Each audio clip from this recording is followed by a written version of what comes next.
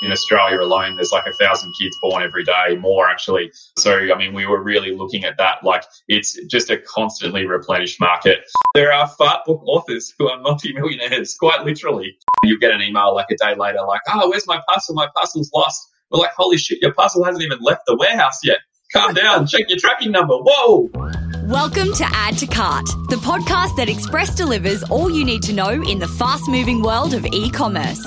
Every month, Nathan Bush from 12 High and an e-commerce industry expert will share the news, research and insights that you need to know to keep you at the top of your game. And of course, keep your customers adding to cart. Hello and welcome to Add to Cart. My name is Nathan Bush, host of Add to Cart and director at e-commerce talent agency eSuite. Have you ever read a kid's book and thought, yeah, I reckon I could probably write a better one than that? Well, that's exactly what today's guest did. Stu French is a digital transformation executive who consults to corporates and has previously worked at organisations such as Telstra, Vocus and AGL. Last year, however, he and his wife Tegan took what seems to be a left-hand turn and started a kids' book business called Ethical. They're beautifully designed books with stories which help kids make the world a better place. In this chat, Stu discusses the link between his corporate life and his career as a kids author and publisher. There is a link, trust me.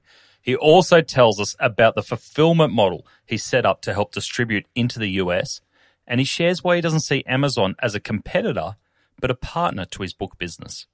So let's get into it. Thanks to our partners Shopify Plus and Signet, here's our conversation with Stu French from Ethical. Stu French, welcome to Add to Cart. Thank you, Nathan. Good to be here. I appreciate the opportunity. Thank you. I love your story and I can't wait to get into it today. Now, imagine that we are hiking somewhere in the Tasmanian wilderness and, you know, we were hiking along together and I turn to you and I go, Stu, what do you do? How do you explain what you do? I normally have an elevator pitch for most things, but when I get asked what I do at a family barbecue, I probably don't have an elevator pitch. I just tend to say it's not very interesting, and that normally shuts the conversation down. But I mean, of course, that's a bit of a lie. I mean, I probably have a pretty interesting and unique career. So look, I have probably like three core components to what I do. Obviously, I have a startup publishing children's books, pure online, although we are expanding into physical distribution, which I can talk to a little bit today. So that's kind of one large part of it. I also have, I guess, a corporate career, you would say, which also is actually my own business. I consult into a lot of enterprise in Australia, currently to Versant, the big cloud and digital transformation organisation, mainly around digital transformation, commercial strategy, product strategy. So that's an area of a lot of domain expertise of mine. So that's kind of another part of my role. And then also I write children's books too, and then publish them through the Ethical brand in my own startup. So kind of three trenches. They're all interconnected. They're all about kind of content and technology and customer experience. So there is a level of overlap, but I kind of tend to run them as very separate entities ultimately. You know what I love there? You were able to form a link between being a digital transformation executive to a children's author. Yes, it's a little bit random. I mean, probably the only level of sort of continuity, I guess, to my career journey. I did study writing at uni. I studied creative writing and journalism. I intended to originally to be a publicist, actually, and I did start in the communications domain. But frankly, I decided I wasn't going to make enough money. I wouldn't be able to travel much, and a big part of my life is travel. So I sort of diverged across into the technology space as that was ramping up, and so began a career doing more technically led stuff, even though as a technologist I'm not formally trained. I guess I've developed a lot of technology skills over the last kind of 15 years. So I've become quite technically adept, even though it's not really my area of formal training. Yeah, great. And it's been fascinating because I came across yourself and Ethical when I was doing some research around the Amazon programs and some of those startup programs, and came across your story, came across the Ethical story, which is ETHICCOOL for anyone listening along. And I kind of worked backwards here, and I was like, oh, cool, Stu's a children's author. Oh, they're going into publishing, working back all the way back to seeing that you've been a digital executive at places like Telstra, which was just blew my mind. So for those of us who are in corporate jobs and have always dreamed about writing children's books, and I've read enough of them in my life, and you always have that little thought and you go, how hard can it be to write a children's book? How hard is it to write a children's book? This is probably where I think a lot of people listening might laugh, and it's actually very easy. I mean, I literally, and this, not to kind of do a disservice to a lot of authors around the world, but I think literally most books I have written, I've done them in under an hour. I've had a first draft out in under an hour. I mean, and obviously, like, you can spend a lot of time refining them actively thereafter, but really it's not very hard. You're talking about a 500 to 1,000 word piece of text. I mean, and if you have kind of a basic head for how to package information to your audience, which I think comes from having kids, frankly, or working in a UX domain or a CX domain where you need to understand your audience. I mean, it's fairly easy to enter and just do it, and to do it quite convincingly. Frankly, to be blunt too, I think the bar of most children's literature is relatively low. I mean, some of the best-selling books, like if you think about them, I won't name names because that would be harsh, but a lot of the books that have sold in the tens of millions of copies are really not very special. I mean, that they have like a catchy jingle that they use, or like they might explore a theme that is very engaging or endearing for children, or they might focus on something that's topical or timely. But really, like, the recipe is not particularly hard to access. It's just a matter of pulling together all of these elements. And obviously, the illustrative component and the creative side from a visual standpoint is more challenging and more time consuming. But most people aren't doing Author Illustrator anyway. And that's probably a segue into the part of children's book production that is hard. Once you've written something, actually getting it to market and turning it into a book, let alone kind of finding a publisher that will do those things for you. That's where there are barriers to entry. And it's also one of the gaps we were looking to close with launching Ethical, to make that process more accessible to people, particularly emerging artists who didn't really have a platform to get what they do to market. Yeah, absolutely. I also find that if you write a book about farts, is that every auntie, uncle, nephew, they gift them to your kids, and you end up with a bookshelf of like 10 books that are just about farts. There are a lot of fart books, and to go back to my point before, perhaps sadly they do sell really well. There are fart book authors who are multimillionaires, quite literally. So hence the recipe is not that hard. I see what you're up against. How do you know when you've hit something good? Do you test it on your kids first and see if they respond, or do you just innately know? Yeah, we do. I mean, I think now, having kind of been around it in a lot of detail, albeit in a fairly compressed time frame, but I think I've built a pretty good head for what will and won't work. I mean, there's always some exceptions of stuff that you read it, you're like, yeah, I don't think that's very good. But then you might test it with a different audience and they love it. I mean, there's a lot of kind of subjectivity, I think, to writing and to consuming texts. But yeah, generally you get a pretty good head for it straight away. I think, like, we're also in terms of Ethical, we're also trying to break out of that standard mold. I mean, whilst the books need to have sort of that time-honored appeal and resonance with children, we're also trying to explore themes that are perhaps a little more progressive and in some cases even contentious, because we think it's important to explore that stuff with kids. And that's sort of where the play on words ethical comes from. We're trying to make these kind of ethical themes accessible and cool for kids. And that's been quite well received, actually, by customers, which has been really, really nice. Yeah, brilliant. If you go onto your website, you can definitely see the point of difference for ethical books. Can you tell us about the moment, and that you've started this with your wife, Tegan, can you tell us about the moment that you went, I think this is a really good idea, we can start Ethical? How did it come about? We've been, that's an interesting topic. I mean, we've been playing around with doing some sort of e-com startup for like years. And I'd even kind of done a few proof of concepts for various different platforms, alongside kind of working with a bunch of friends who've now also developed successful channels with various different kind of products online. So I'd sort of been across it and always wanted to do something myself.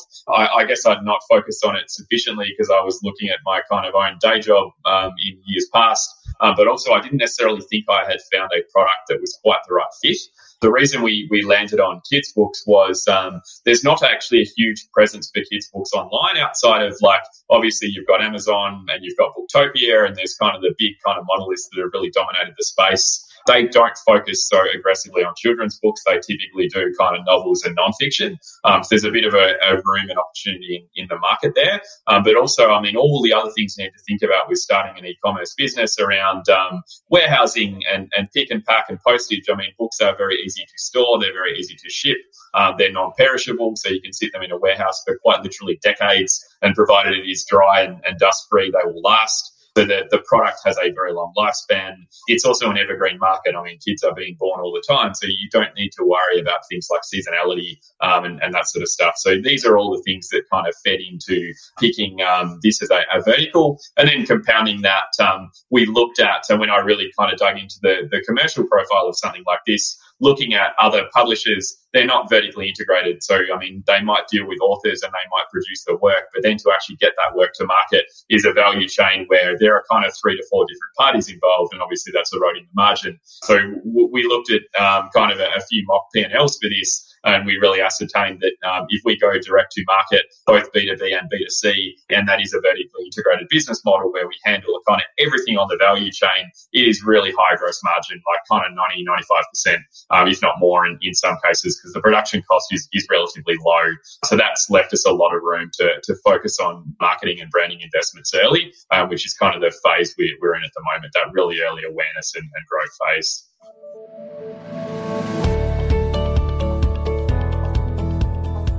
What's that?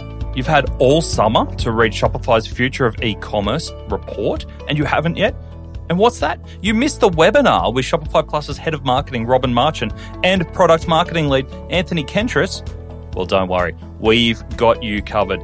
The webinar and the report is available on demand now, so you can access both at any time that you want.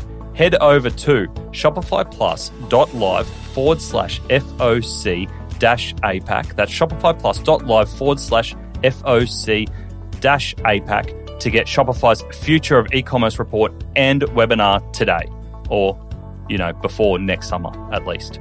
We'll put the link in the show notes for you as well. How did you determine that Amazon wasn't a huge barrier to entry there? Because if most people would look at it and go, I'm going to start a book company that's going to be online, you would go, oh shit, there's this player called Amazon that we might need to be careful of. What made you determine that there was a gap in the market that Amazon hadn't touched?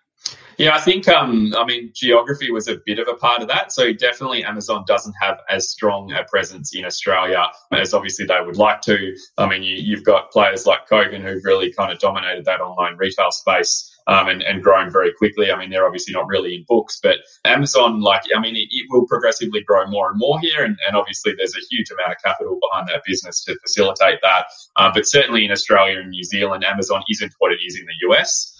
So that was definitely a thing. I'm saying that we have recently launched into the US. We're getting pretty good traction in that market. And actually we'll probably also parallel sell our books on Amazon in the US in the near future as well. And I guess we also looked at this to that end around, if you can't beat them, join them. We're completely not adverse to having our product on that channel. And certainly we have that in Australia already. It's only kind of a minority channel to market for us. But it's one that if it's scaled, it's still commercially viable. And that's kind of what it came down to. I mean, if we ended up having Amazon as a main channel to market, even supplemented by distribution and our own Shopify platform, then that would be fine. And all of those were viable options. I think if you launch a business and you don't explore all of these scenarios and do your due diligence, that's when you potentially kind of run into issues. And we were pretty hygienic around how we went through that process, and even continue to now. We really kind of focused on the commercial detail behind everything. Was there any particular commercial metric that you looked at more than others that would really influence the viability of this business?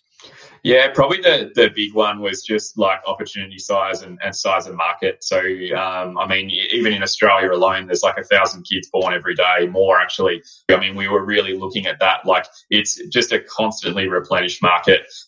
Probably one of the other things we looked at was return business as a key indicator. I think the cost of selling online, particularly on Facebook and Google, is really high now. So if you have a low average order value like we do with relatively cheap products, often there's a barrier to entry with that acquisition cost using like your traditional kind of social and search marketing channels. So that was definitely something we looked at. And that sort of forms part of our thinking the whole time. I mean, actually, one of the problems to kind of take it down a different angle that we have, because that average order value is so low, we're kind of forced into running this vertically integrated model anyway. The minute we introduce like other people into our value chain, instantly we'd have a business that wouldn't be making much of any money, actually. So the way we've shaped the business is taking into account the fact that it's a cheap product, and it is absolutely a volume game. Yeah, absolutely. Now, that's a really great rational explanation of how you've set up the business. And I think you've given us some great insights there in your thinking and how your previous and your current career as a consultant kind of shapes what's been formed into Ethical. Ethical also has some really strong positions around helping kids create a better place or create a better world, whether that be environmental, whether it be ethically. Can you tell us about that side of the business as well? Yeah, sure. I mean, we definitely, in setting out to kind of establish this, I mean, obviously we had a focus on building like a sustainable business that would scale and something that we could kind of focus on and even kind of keep as a sideline that wouldn't need a lot of focus in the long term. I mean, we wanted, to an extent, a passive revenue stream, but at the same time, we didn't always kind of want something that was just all about making money. I think, and certainly one of the things I've had a lot of exposure to in my corporate life is like businesses that just make money and make money and make money. And they all, through their marketing teams, are trying to project to customers that they're giving back and that they care, but they absolutely do not care. I mean, frankly, the minute a company goes public in particular, and it's all about delivering value to the shareholder, that overrides so many ethically based or sustainably based decisions that organisation would probably make differently if they weren't in the position they were in. So, I mean, being exposed to that day in, day out definitely kind of created a view in my own mind that, like, if I were to create something and if it were to become big, I would always want to give back. So we sort of looking at doing that, or are doing that in two ways. One, through kind of instilling the right values in children, and that's kind of really important to us in all the products. Insofar as we literally even interview our authors before they get to publish with us. If there's not a values alignment, even if the book is absolutely fantastic, we are just not interested. So that's one of the key ones. And then I think outside of that, like financially too, I mean, we partnered with 1% for the Planet, which means even if we're losing money, we're still giving 1% of our top line revenue. And that's something we're committed to doing. And we'll do more of that, I think, in the future. I mean, if similar initiatives like 1% launch, I mean, they're things that would interest us and things we would pursue in light of the fact that we're talking about being values oriented in the business. And it's really important to live that, I think. Otherwise, we're just like most corporates that say they are when in reality they're not. Yeah, absolutely. And I think for anyone who hasn't seen it, we've got titles like some of your bestsellers that you got on the website here: Remembering Mother Nature, My Rainforest Classroom, Tom's Tears. I love Tom's Tears because it's all about a guy or a boy who didn't want to cry and then finally works out that it's okay for boys to cry. Yeah. There's some really cool messages for kids coming through there, right? Yeah, they're cool. And look, I mean, we probably anticipated actually a level of pushback on some of the themes. I mean, and there's been a bit of that, but nowhere near like we expected. I mean, we have a very, very low return rate. I mean, under 0.1% of our product is returned, which is pretty unusual for e-com actually. And that's, to go back to some of the kind of KPIs we live by, that's another one. I mean, the fact that people are keeping the product is a really good sign that it fits and yeah, it's exactly kind of living the way it's positioned on the website, which is important, right? So brilliant. And how do you pick what you write about? Do you think of a theme and then write, or do you just write and then a theme comes out of it? Yeah, I mean, historically, I've sort of just sat down and I've done stuff. Yeah. But now that we've got a handful of books on the site and like a lot of the kind of core themes are really sort of already addressed. Now it's a matter of being a bit more systematic and thinking, hey, what haven't we written about? What's the theme that there might be some interest in? And typically we'll kind of do some light polling with some of our customers through social media and just gauge some kind of responses around, hey, if we wrote a book about this, would there be interest? So we're becoming perhaps a little more scientific around that. And certainly as we publish more and more, I mean, that will become especially scientific, where we'll do a lot more upfront research. But really still, I mean, there's so much we haven't yet written about that we will write about. I mean, to give a couple of examples, we're really keen to write a book about money. I mean, there's some kids' books that are written about kind of money and how to save and what that means. But again, we don't really think they appeal to kids. They're very sort of dry and financial, and that's not cool for kids. We want to write something that's actually going to have a level of resonance with them. That's one thing. Religion is another one. I mean, exploring like theology with children is important. I mean, I'm an atheist. I respect people that are religious, but I think often there's this tension that comes with people that are atheists or people that follow a religion, and that shouldn't exist, right? I mean, you should be able to pursue whichever kind of channel you do or don't want, and we would like to explore that in a children's book, and that would be highly contentious, but we need to find a way to do it. It feels to me like it's almost like feeding kids. You need to sometimes hide the veggies within like a really interesting designed something. Perfect analogy. Yeah. And then that's kind of what it is. I mean, the themes in the books are not overt. They're generally within the subtext. They're not very, very deeply buried, but they're buried enough that, like, if you just read the book to a child, and this is part of the secret sauce of what we do, I think, if you read any of our books to children and you didn't really stress the themes, they would be a story that would stand up on their own without kind of the thematic value. I mean, they kind of have a really deeper value to them if you get into that subtext and you explore it. They kind of have this sort of dual play where it's a bit of a double-edged sword. I mean, but you don't need to get into the theme. That the book is special in its own right. And that's also part of ensuring they have a level of appeal. I mean, not everyone wants to read a book to their kids that explores like gender politics and that sort of stuff. They might just want to read a story about a kid getting lost. And to use the Tom Steers example, it's just a bit of a fun narrative, but you can make it kind of a bit more serious if you so choose, and that's really important in the way we've positioned the products. And let's be honest, sometimes at 7:30 at night, it's the book that's keeping us between us and a bottle and a glass or a bottle of red wine. So it's totally. Sometimes books need to serve a purpose of putting children to sleep. So yeah, absolutely. Cool. So tell us a little bit about the growth. How many books have you published so far, and how many authors have you got on board? So we've got about 14 books out to market now, and that's come from, we've got about 5-6 authors on the books now, and a few more in the pipeline. This year is probably less about publishing for us. I mean, the first year we wanted to get a level of critical mass. We kind of want to have like about 20 to 30 products on the site. Just to try and boost that average order value and give people a bit of a browsing experience. I mean, we're never going to have hundreds upon hundreds of books, but also, I mean, the other part of this was obviously the more authors we bring in, the more there is to talk about, and the more diversity we bring into the mix, both in terms of the people themselves, but the way they write and the topics they explore. And again, that has parallels with the principles behind the business. Yeah. You do a great job on the website with the limited SKUs that you got, or limited titles, by bundling and giving people other avenues to buy together. So it looks like you've got a lot more than what you actually do. Yeah. There's definitely some smoke and mirrors there. And again, that's key. As I've sort of touched on, definitely our big challenge is that AOV, particularly with Facebook. Is a challenging channel for us, but it is a majority channel to market where we get really high engagement. So when we sell on Facebook, that acquisition cost is really high, but our conversion rate is strong. So, I mean, it's a channel we'll be in for the long term, but yeah, having bundles there has allowed us to make it a bit more commercially viable. Yep, makes sense. Now, I see we touched on before that you are expanding into the US and you see the US as a viable market. I can see on your website that you have warehouses in Melbourne, Sydney, Auckland, Dallas, and London. Mm-hmm. Oh, London's coming, but yeah, that's due about May of this year. We're just setting up at the moment.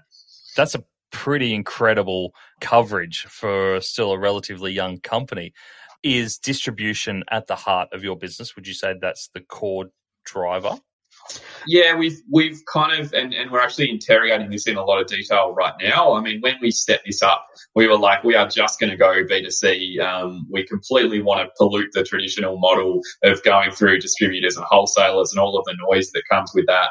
But the problem is, and this is actually flying in the face of some of the early research we did, most people like my age, our age, that are kind of playing in this space aren't actually really buying books online.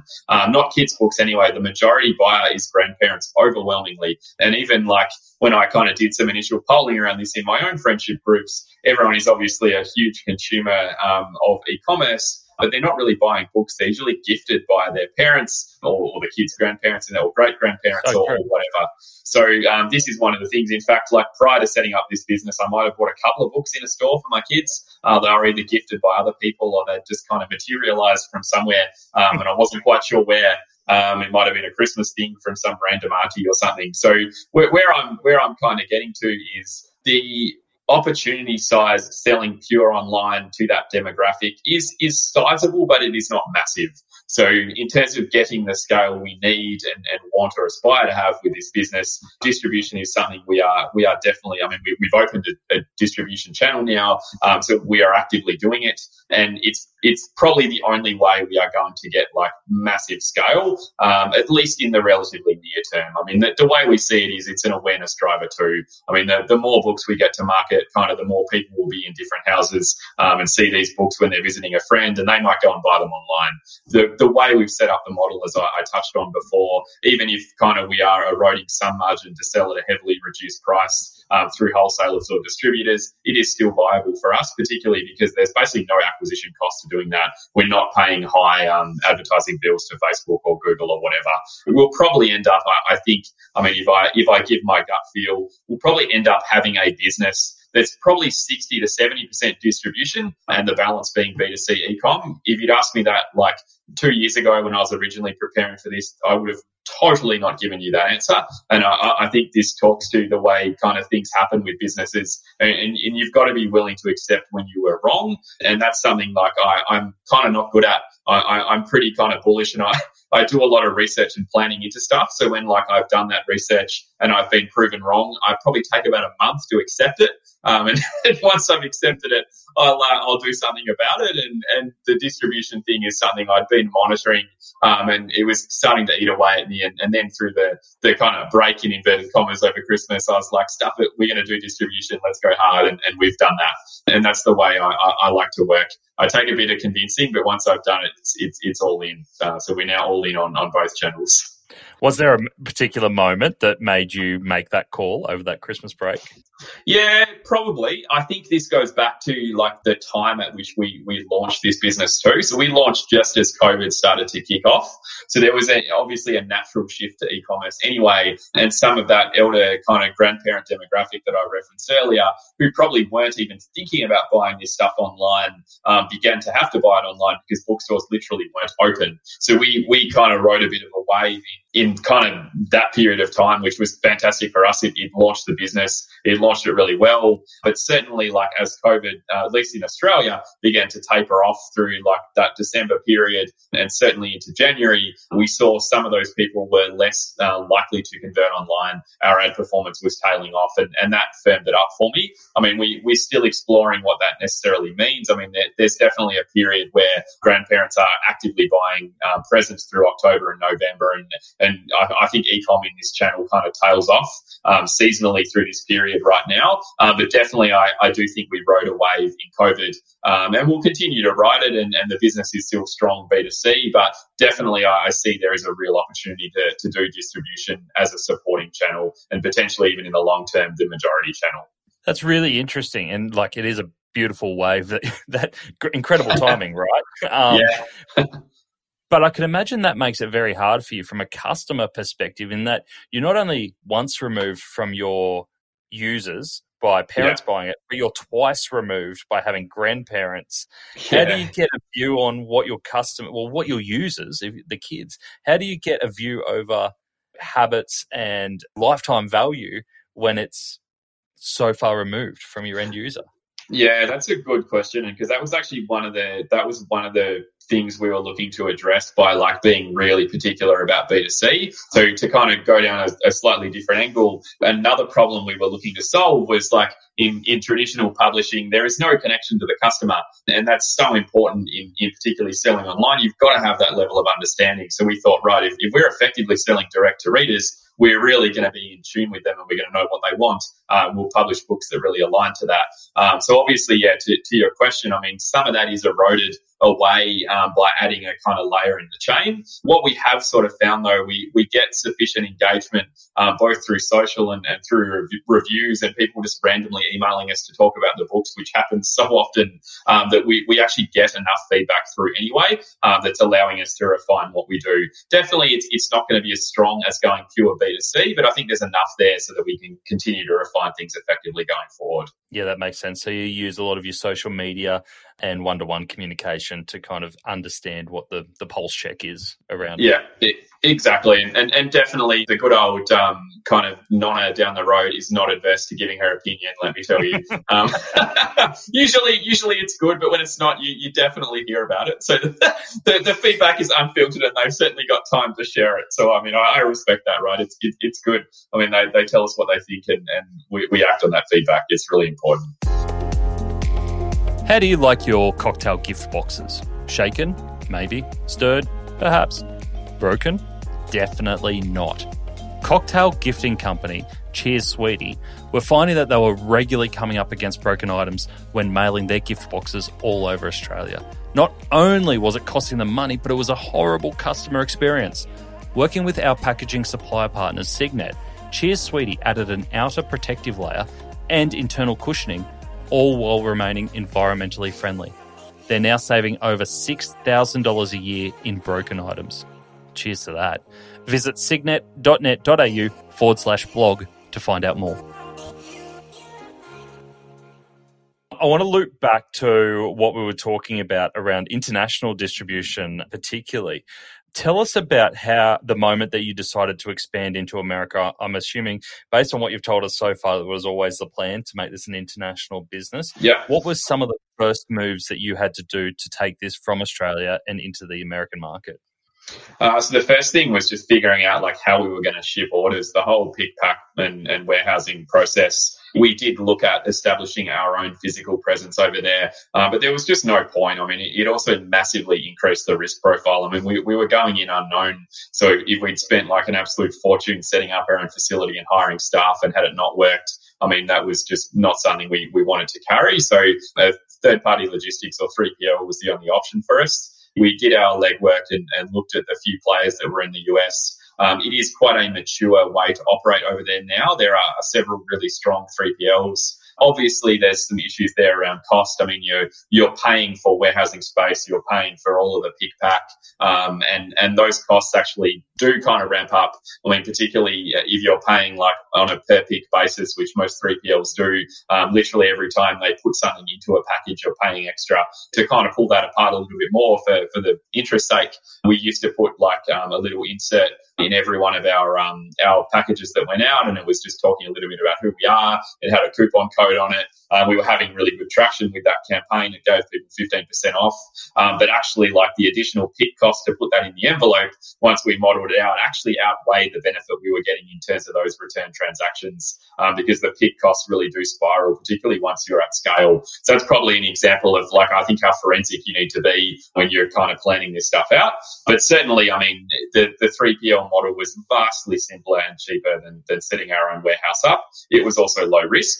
To that end, we also thought, hey, if we launch in the US, our product is the same, right? I mean, if the US doesn't go well, we'll stick it in a container and we'll ship it down to Australia and we'll keep selling here. I mean, we will have lost a bit of money, but we'll have tested something, and the learnings coming out of that testing are worth far more than the money we would lose. So, I mean, we kind of just went all in and did it. The US is a massively different market to Australia. I had known that just from kind of having some exposure to e-com stores that played there through various kind of other points in my career. I knew it was very different. It was a lot more mature. It was a lot more kind of aggressive and competitive. All of those things have proven true, but you can't escape the scale. I mean, 350 million odd people. It is a massive market to get into. It's going to be a slow burn for us, I think, because we are capitally constrained. I don't have millions of dollars to spend on an awareness campaign. And in a market of that size, you would need tens of millions to make it work. I mean, we're exploring getting investment to support that, but I'm also particular about kind of diluting my equity and having other people on board telling me what to do. I'm not very good at that. So that's why we become consultants, right? Exactly. I like telling other people what to do. Precisely. So yeah, we're going through that. We're going through that at the moment. I mean, if I found a partner that had really strong expertise in that market, awesome, we would sign them up. And we're starting conversations now. I mean, I do think there is a lot to be said for people that have native experience in a market. There is a lot of value in it. I know about the US in principle, but in kind of practice, I know very little beyond what I've sort of learned with my own business really over the last year. And that is not enough. So I think if people are listening and they're looking to do a US expansion, don't think it's going to be kind of this big ticket thing overnight. It is absolutely not. Yes, we all read about some kind of random stories where that does happen, but it's pretty rare. It is a very hard slog.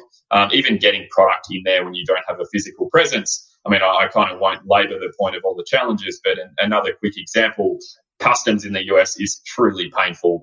So if you don't have a physical office there and you're not a corporate entity in the US, it's close to impossible to get your stock in. It took us 6 months to get our product into the country because we were using a 3PL. We have a manufacturing facility in Shanghai. So, I mean, there's all the kind of paranoia about stuff coming from Asia. And this was in the midst of all the political turmoil as well. So it was just a country that was in a bit of a state. As I say, it took us 6 months and a lot of money to get the product in and really delayed our launch. And these are the things you just don't know until you start. But at the same time, I mean, if you sit back and wait, then you're never going to do it. So, I mean, we just like to kind of move and get it done, and we deal with shit on the fly as and when it happens. Yeah, absolutely. And I love that approach. So tell us about, how did you select your 3PL in the US? How did you uncover that? Yeah, with a few challenges, I think, because they're all very different in the way they're set up. So, I mean, I could talk at length about this, but in a nutshell, some 3PLs will pay a lot for warehousing space, but then they will have very low kind of pick, pack, and dispatch costs. So, for example, if you have really large products that take up a lot of floor space, you probably wouldn't pick one of those 3PLs because you'd have a massive monthly warehousing bill, even if the dispatch of your products were cheap. So that's kind of one example. Another example is they have really low warehousing costs, but then the pick pack is really high. And that links back to the example I was going back to before around like the per pick price. So if you have a lot of orders that come through that are a conglomeration of like 4 or 5 products, which is common for us with the book bundles, that can also spiral. We had to do a fair bit of kind of modelling to figure out which one was the most viable for us. Actually, I don't know that we've nailed that. I think it's definitely something we need to refine a little bit further. But what I would definitely caution people against is just finding a good 3PL that is convincing and you have good rapport with, and that's everyone in the US, that they nail the customer service far better than Australia. They all sound like they're going to be amazing to work with, and look, they probably are, but that doesn't mean they are the right fit for your business. You've got to actually find one that aligns to your business model. I mean, if you have a small product that you're shipping in single volumes, then, I mean, there'll be a partner for you. If you have a really large product that is heavy and cumbersome to ship, it might be road freight only or whatever. These are all the things you need to factor in as you're starting a conversation with them. And look, we probably only did 50% of that. So it sort of got down to the point where we had 2 3PLs that we were kind of weighing off against each other. And we decided just to pick the one that gave us the fastest timeframes. They could get our product in as very quickly. The setup effort was relatively low, and what we wanted was speed to market. We're both, Tegan and I, really time poor, and kind of going back and forward trying to get stuff done is not something we want. So we ended up picking one that we're like, right, they'll be fast. That ended up becoming irrelevant because our stock was stuck in customs for 6 months. But you just don't know this at the time, right? And that's life. Yeah, absolutely. And was Dallas a deliberate choice in terms of geographic location, or did that just come with your partner?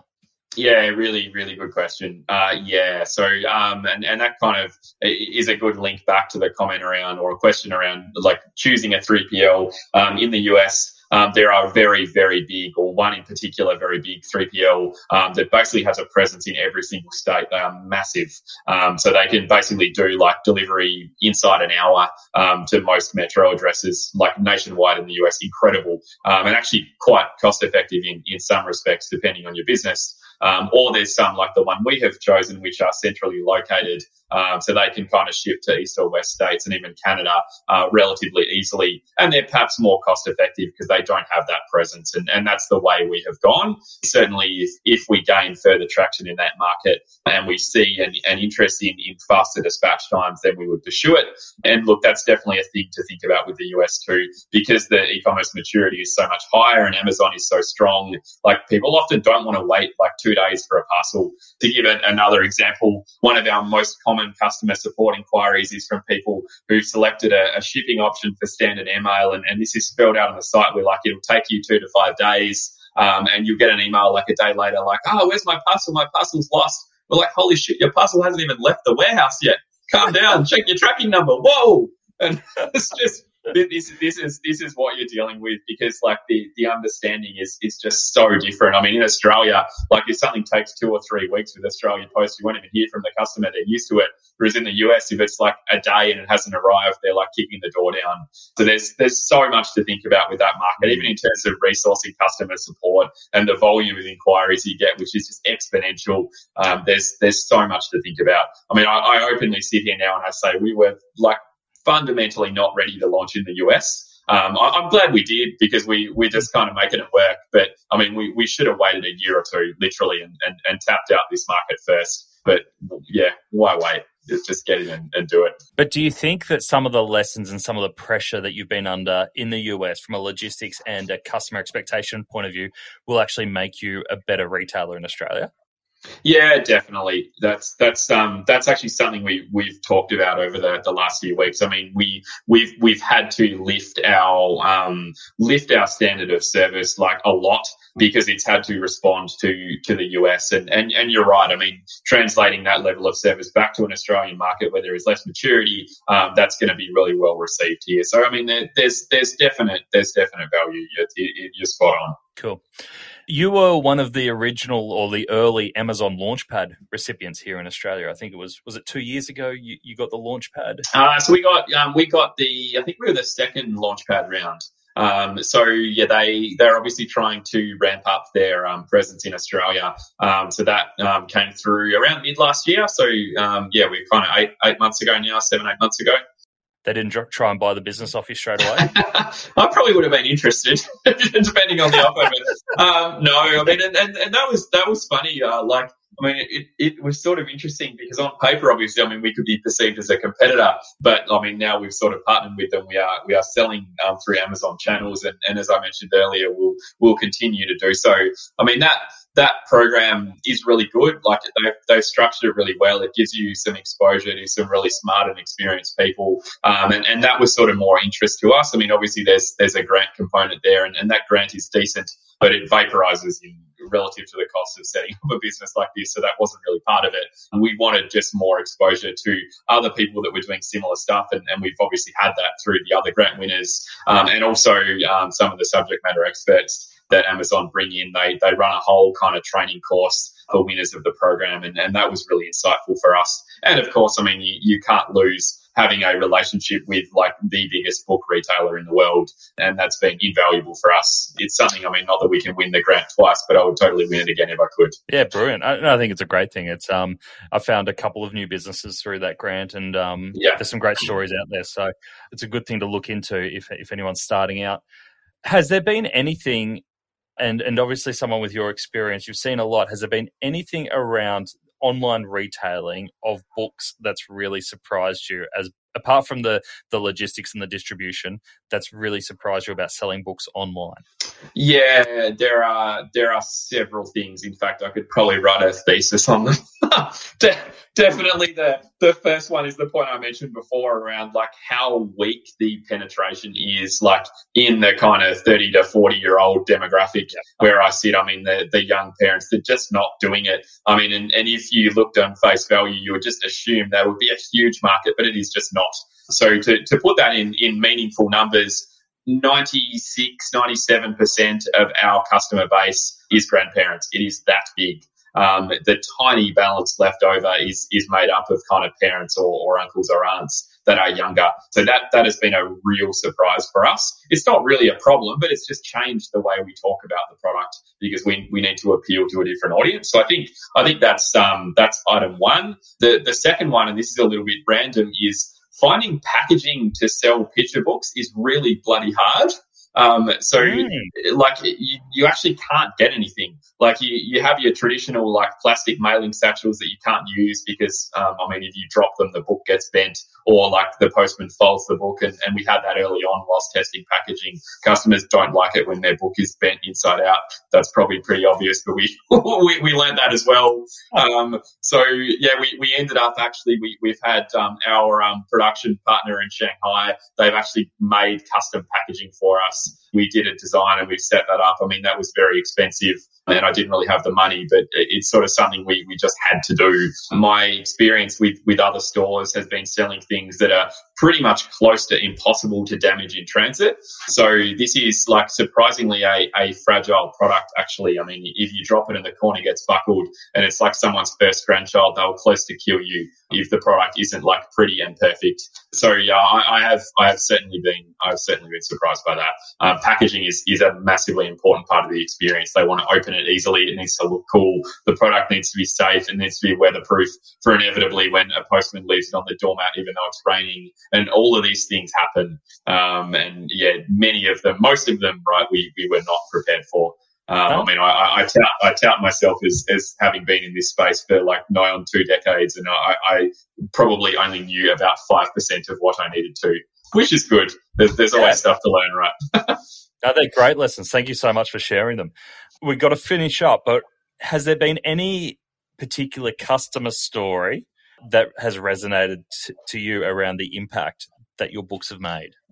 Yeah, several actually, and that's probably been one of the sort of most rewarding parts of the business. I mean, we've connected with some really cool people. I mean, one that really resonates with me, there was a customer who's in a nursing home here in regional Victoria, and she is a great grandmother and has like 20-something great grandchildren and grandchildren collectively, like massive cohort. Like a bit of an e-commerce aficionado, was actually like giving us feedback on the website and the experience and the product. It was awesome. I mean, these people are hard to find, and we ended up like there's a blog about her on the website actually, which if people go through the blog and have a look, they'll be able to find that. Connecting with these people is wonderful and also hilarious. It's amazing, when you find someone that's really passionate about your product, how much they'll sort of give and engage with you as a brand. And that's the sort of stuff that's kind of worth its weight in gold, both emotionally as the business owner, but also like opportunistically in terms of how you can kind of market that and talk about it. So that was a really cool experience, and we certainly anticipate more of those in the future. Brilliant, Stu.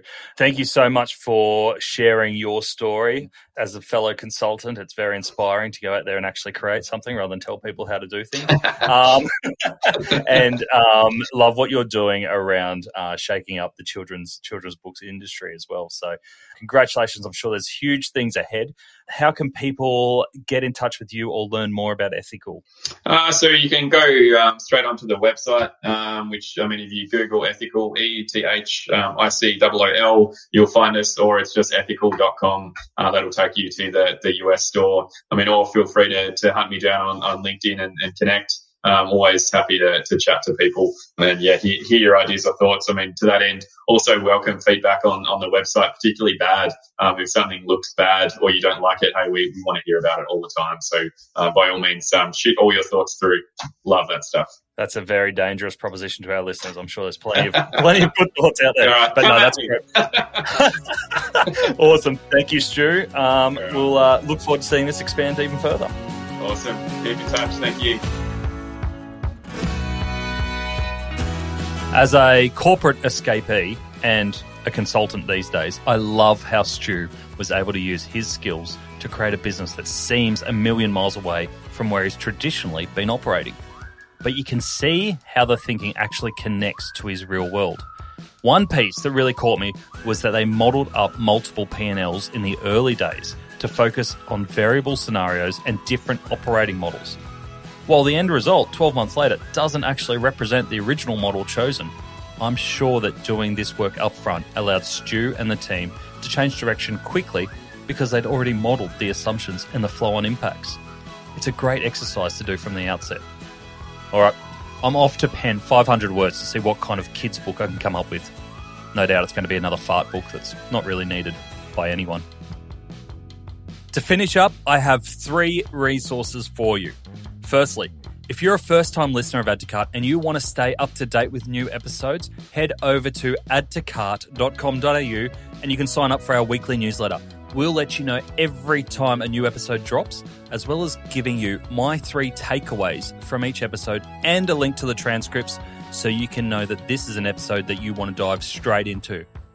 Secondly, if you want a weekly roundup of the best e-commerce case studies, tools, and research, sign up to the High Five Friday newsletter, which is delivered to inboxes at 8 a.m. every Friday morning. I read all the e-commerce news and send you the bits that I think you can take action from. Sign up at 12high.com.au/high5. And the last thing, if you are looking to explore your next e-commerce opportunity, head over to esuitetalent.com.au. We are a dedicated e-commerce talent agency connecting the best e-commerce talent with the fastest growing brands. Check it out, sign up to the email, and get in touch with me if you want to discuss your next move. Until next time, thanks for listening and keep those customers adding to cart.